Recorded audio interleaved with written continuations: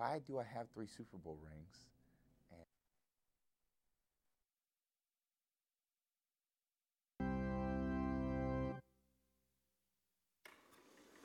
Grace to you and peace from God the Father and our Lord and Savior Jesus Christ.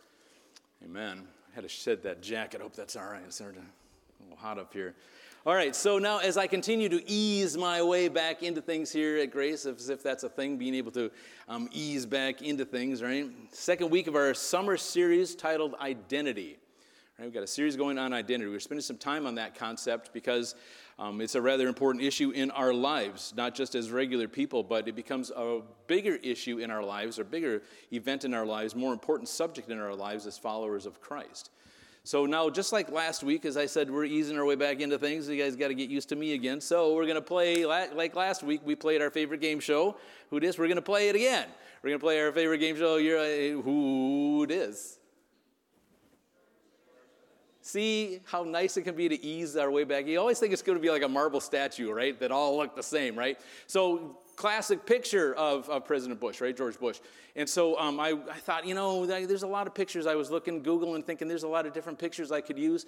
And I picked on this one. I picked this one, but I almost picked this next one. I got to show you this next one, too. Hey. How about that, huh? Shout out to my sister, LaVon. You'd think I'd have a picture like that around my house someplace where I could put my hands on. I couldn't find it, and I had to email my sisters. LaVon finally came up with it, so thanks, Payne, for handling it for me. All right. So now when George Bush was president, like a lot of presidents, his ratings weren't doing too great at different times. So why'd you switch back? All right, that's fine. But he wanted to kind of get back into the community. He wanted to go visit different people in different places. So he went into this nursing home. He said he wanted to just get back and hobnob with regular folk, is how he used to say things like that. He's from Texas, so he talks like that. So he wanted to go meet some of the residents there. So we're going to this nursing home. And there's this lady sitting there in her wheelchair out in the hallway. And Bush goes up to her, and he tries to engage her in some conversation. And she told him flat out, she was not interested in having any company today, no visitors, and, not even really any kind of conversation for that matter. And he thought, well, that's kind of strange. So he tried a little harder, just to try to warm up to her a little bit. And she said that she's starting to lose her patience with this person, so he should just kind of move on. And he was just so dumbfounded by this whole thing. And he looked at her and he said, ma'am, do you know who I am? And she looked up at him and she said, no, sir, I don't know who you are, but if you go to that nice lady sitting at the desk, I'm sure she can help you remember who you are. Now, that's a good real-life illustration of how our identity can become tricky sometimes, and sometimes a confusing topic. And as I said last week when I was quoting the great Vince Lombardi, it's important for us to repeat the important things. I know that sounds more like Yogi Berra than Vince Lombardi. It's important to repeat the important things over a couple of times. So last week we defined a few terms that we're going to be echoing during this series. I don't want to rehash everything we talked about last week. If you haven't seen last week's message, you might want to just go back and take a peek at that on our YouTube channel, and because it lays the groundwork for a lot of the things that we're going to be talking about again in the next coming weeks, next Sunday notwithstanding. But so, okay, we defined some terms. First, I want to define the term identity as we are going to talk about it, right? Identity is what you believe about yourself, right? Your identity is what you believe about yourself. Now, that's not the textbook. That's not the Webster Dictionary. That's our functioning definition here. And parenthetically would say who you believe you are. Your identity is who you believe you are. And maybe that sounds simple enough, right? But one has to be aware, because one of the problems that we run into, like that lady talking with George Bush, we might forget for a moment who we are. And then we need to rely on somebody else, right, to fill in the blanks for us. And now I'm sure that nice lady over there at the desk would be honest and not tell this lady in the wheelchair that she was Mamie Eisenhower or, Lady Bird Johnson or something like that, right? Because believe it or not, that's exactly what happens to followers of Christ. We sometimes rely, are you listening to me? Sometimes we rely on others to define and to describe our identity, right? We ask them to assign us our identity. Before I unpack that part right there, because that's an important part, because we rely on others to describe, to define, to assign our identity. But before I get to that part, I want to back up a little bit. Remember how I told you at the beginning of the service, I'm heading to my family reunion. And my family does that almost every year. And maybe not every year, but we try to get together. They call it the cousins reunion. And so, pretty much anybody that lives in that area is related to me, kind of like you guys around here. So they show up all over. I was at this particular one a couple of years ago. Kids were still pretty young when we were there. And so, I told the people that I was leaving, I think we lived in Japan at the time, and I told them as we were going, we're going to go to this big family reunion and see a bunch of people. And when I got back, one of my good friends asked me how things went. He said, how was that reunion? And I said, I kind of looked around a little bit, and I said, I can't help but say the whole thing was a little bit of a disappointment. I saw everybody I wanted to see, and we had great food. We had a lot of fun. I saw cousins and aunts and uncles that I hadn't seen since I was a little kid on my grandpa's farm. But the disappointing part was all that we talked about, all anybody wanted to talk about, as I described it to my friend, all we talked about was what we did for food money. People said, where do you work? What do you do? Mix that in with some news about your kids, and boom, there you go. That's your identity. That's who you believe you are. And there's nothing inherently wrong with that. All of those things are true, but is that it? Like that movie that Jack Nicholson was in. He said, what if this is as good as it gets? Or to say that another way, is this all that there is? And to illustrate that question, is that all there is, or isn't there more to it than this? I've got an older interview that I'd like you to see with Tom Brady. Now that he's retired, maybe we can mention his name in public in polite conversations. This guy had incredible accomplishments in his career. This is an older one. I think he's 27. I don't know if he says it right here in this clip that I'm going to show you. But he's 27 at this time. He's already won 3 Super Bowls and had signed at that moment a contract that was a record amount of money for anybody. But he's still asking questions at the end. So take a peek at this real quick. Why do I have 3 Super Bowl rings and still think there's something greater out there for me? I mean, maybe a lot of people would say, hey man, this is what it is. I reached my goal, my dream, my life is...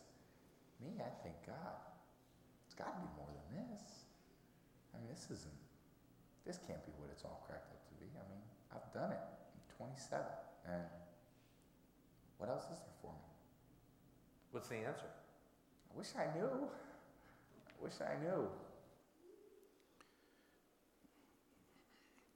Is that all there is, right? Is this as good as it gets? I mean, this is a guy that was at literally the top of everything in his career and different parts of culture, different parts of the world. And he is asking the question, isn't there something else other than this? Is this it? Right? And that should be our question when we talk about our identity. Right? What do you do for food money should not be how we describe who we are. Our identity is not a school teacher. Our identity is not an Air Force bandsman. Our identity is not of this earth, right? Because if we try to do that, we're going to be constantly asking the question, is this it? Is this as good as it gets? Is this all there is? So my point is, if we're not on our guard, if we're not focusing on the goal, then our surroundings begin to define who we are and what we're all about. Our surroundings begin to define who we are and what we're all about. And we flat out forget that the only one that really gets to define our identity is our Creator. He's the one that gets to define our identity, not the world around us, not the people around us. And when we forget that the Creator is the one that gets to define our identity, and sometimes we do it purposefully because we want to fit in with the crowd, right? We purposely forget that God gets to define our identity because that identity just doesn't get us enough attention. It just isn't cutting it, right? So we want to throw ourselves into a different identity that just might get some of that attention, that recognition that we feel we deserve, we feel like we should be getting, we feel like we're missing in our lives. And any way you slice it, when you replace something in your life, the old one is tossed aside so the new one can take its place. In this earthly world, we protect our identity with an iron fist, right? Strong passwords and strong firewalls. Right? We guard against scam artists looking to take our worldly possessions. Yet we stand idly by when our spiritual identity is stolen and replaced. We stand idly by when our spiritual identity is stolen and replaced with some nice looking or nice sounding fad that seems to be popular now. And if it gets changed later on, that's okay too.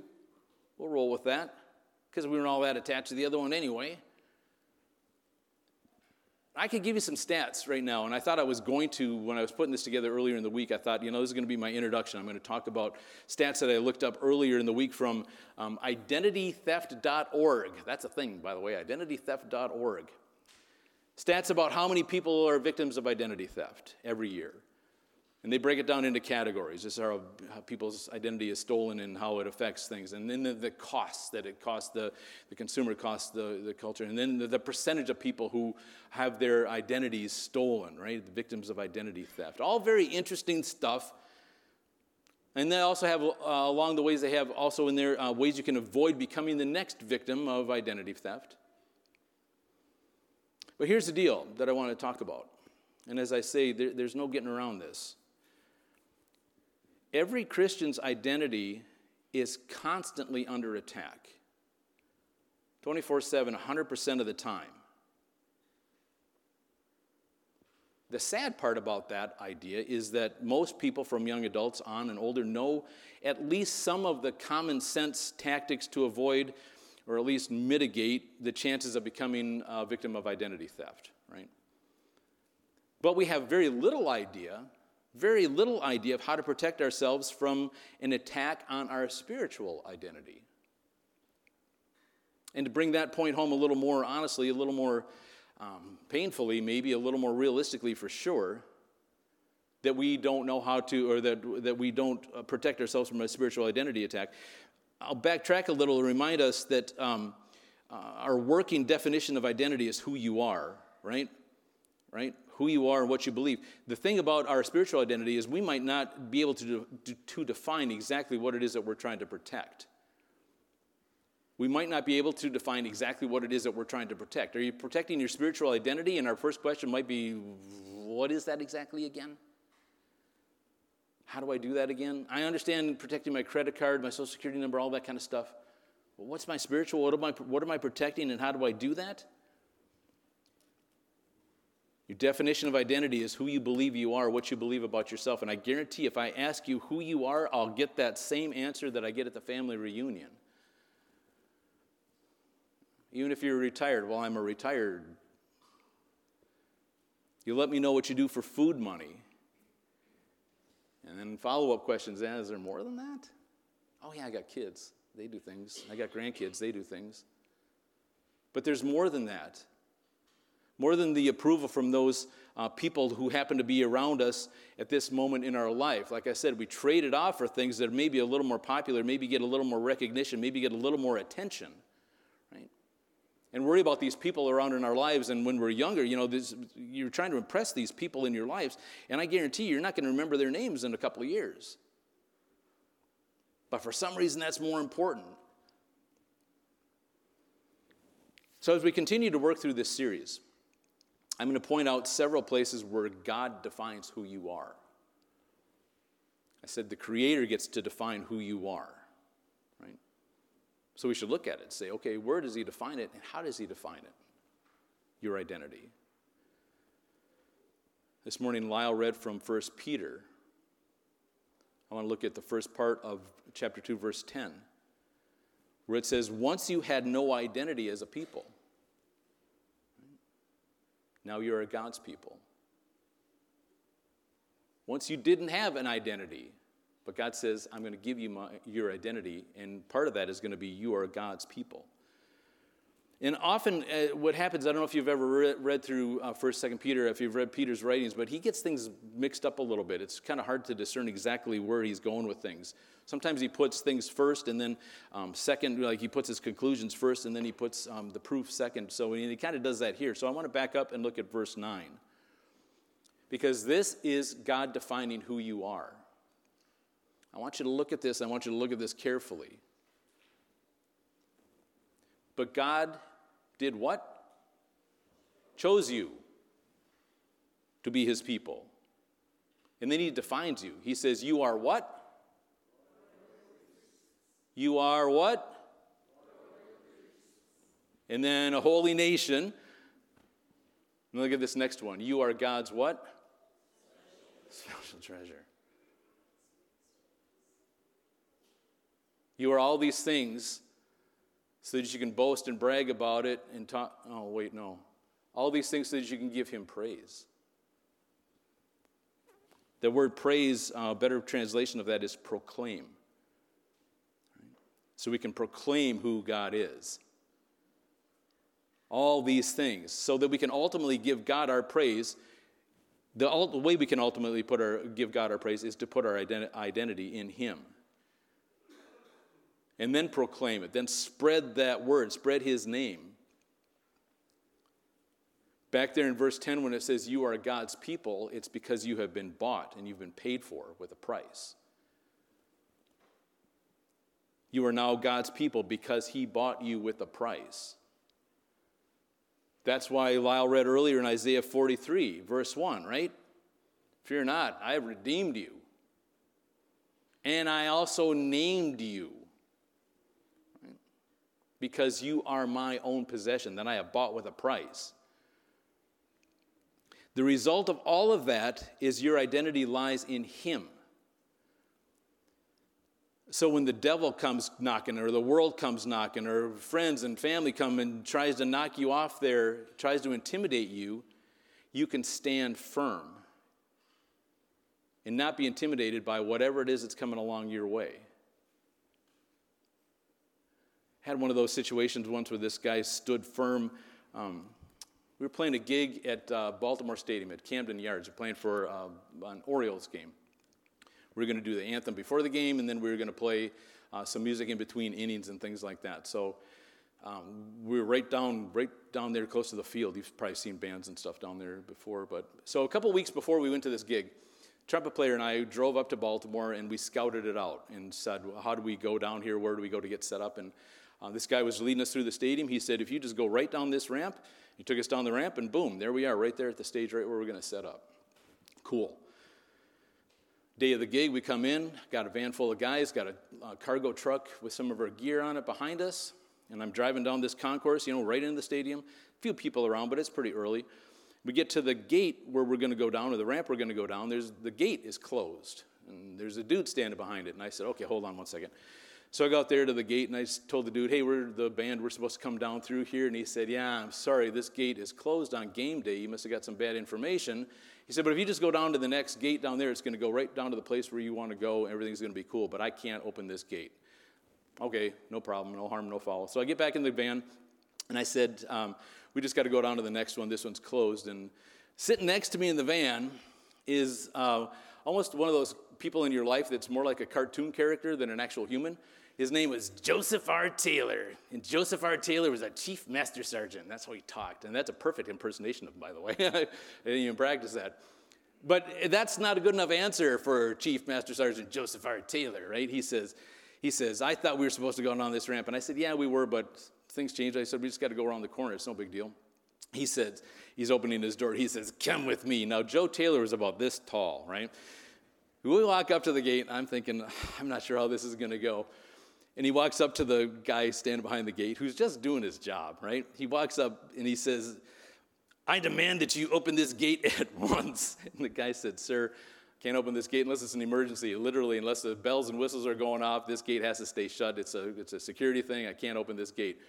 And Joe says, do you know who I am? And the guy says, I can't say this with a straight face. The guy said, no, sir, I have no idea who you are. He's got his little fists all tightened up. He says, my name is Chief Master Sergeant Joseph R. Taylor, and I demand that you open this gate. And the guy says, he's as calm as a cucumber. He cool as a cucumber. He says, sir, he's Chief Master Sergeant, right, is what he heard. He said, I don't care if you're chief of the whole Indian nation. He said, I cannot open this gate. I said, come on, sir, let's just go back in.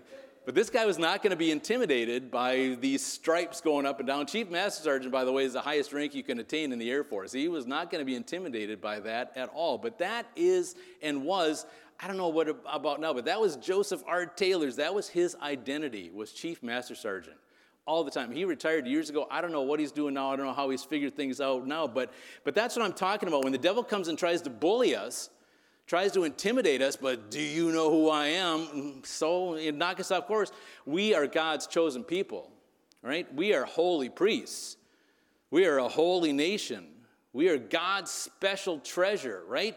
And we can say to whatever it is that's trying to intimidate us, whatever it's trying to steal our identity, whatever trying to pull us the other way, we can say, like that lady told Bush, just move on, right? I don't have time for this right now. So why does God tell us these things about our identity? Why does God tell us these things about our identity? Why does he list that? God's chosen people, royal priests, holy nation, special treasure. Verse 9 says, so that we can shine his marvelous light. Right? That's what VBS is going to be all about, shining his light. Proclaim the fact that he took us out of darkness and he put us into the light. You can't be a witness for Christ or a follower if you don't know your identity in him. Right? Like I said, we know how to protect our financial identity, our social security numbers, things like that, but we have no idea how to protect our spiritual identity. But the first step to that is starting to define it. Knowing that you are God's chosen people. Knowing that he has called you by name. He has literally named you. I have redeemed you. I have bought you with a price. And now you are my royal priest. You are my holy nation. You are my special treasure. Can't be a witness for or a follower of Christ if you don't know your identity in him and you don't put your identity in him. And here's the thing. He wants to do mighty things in your life. Some of you know what I'm talking about. He wants to do mighty things in your life. He wants to break the chains that have weighed you down for years and years and years. He's waiting for you to simply believe what he says about you. Simply believe what he says about you. Believe what he says about you and to not let anyone steal your identity in him. Amen? Okay, would you please stand with me?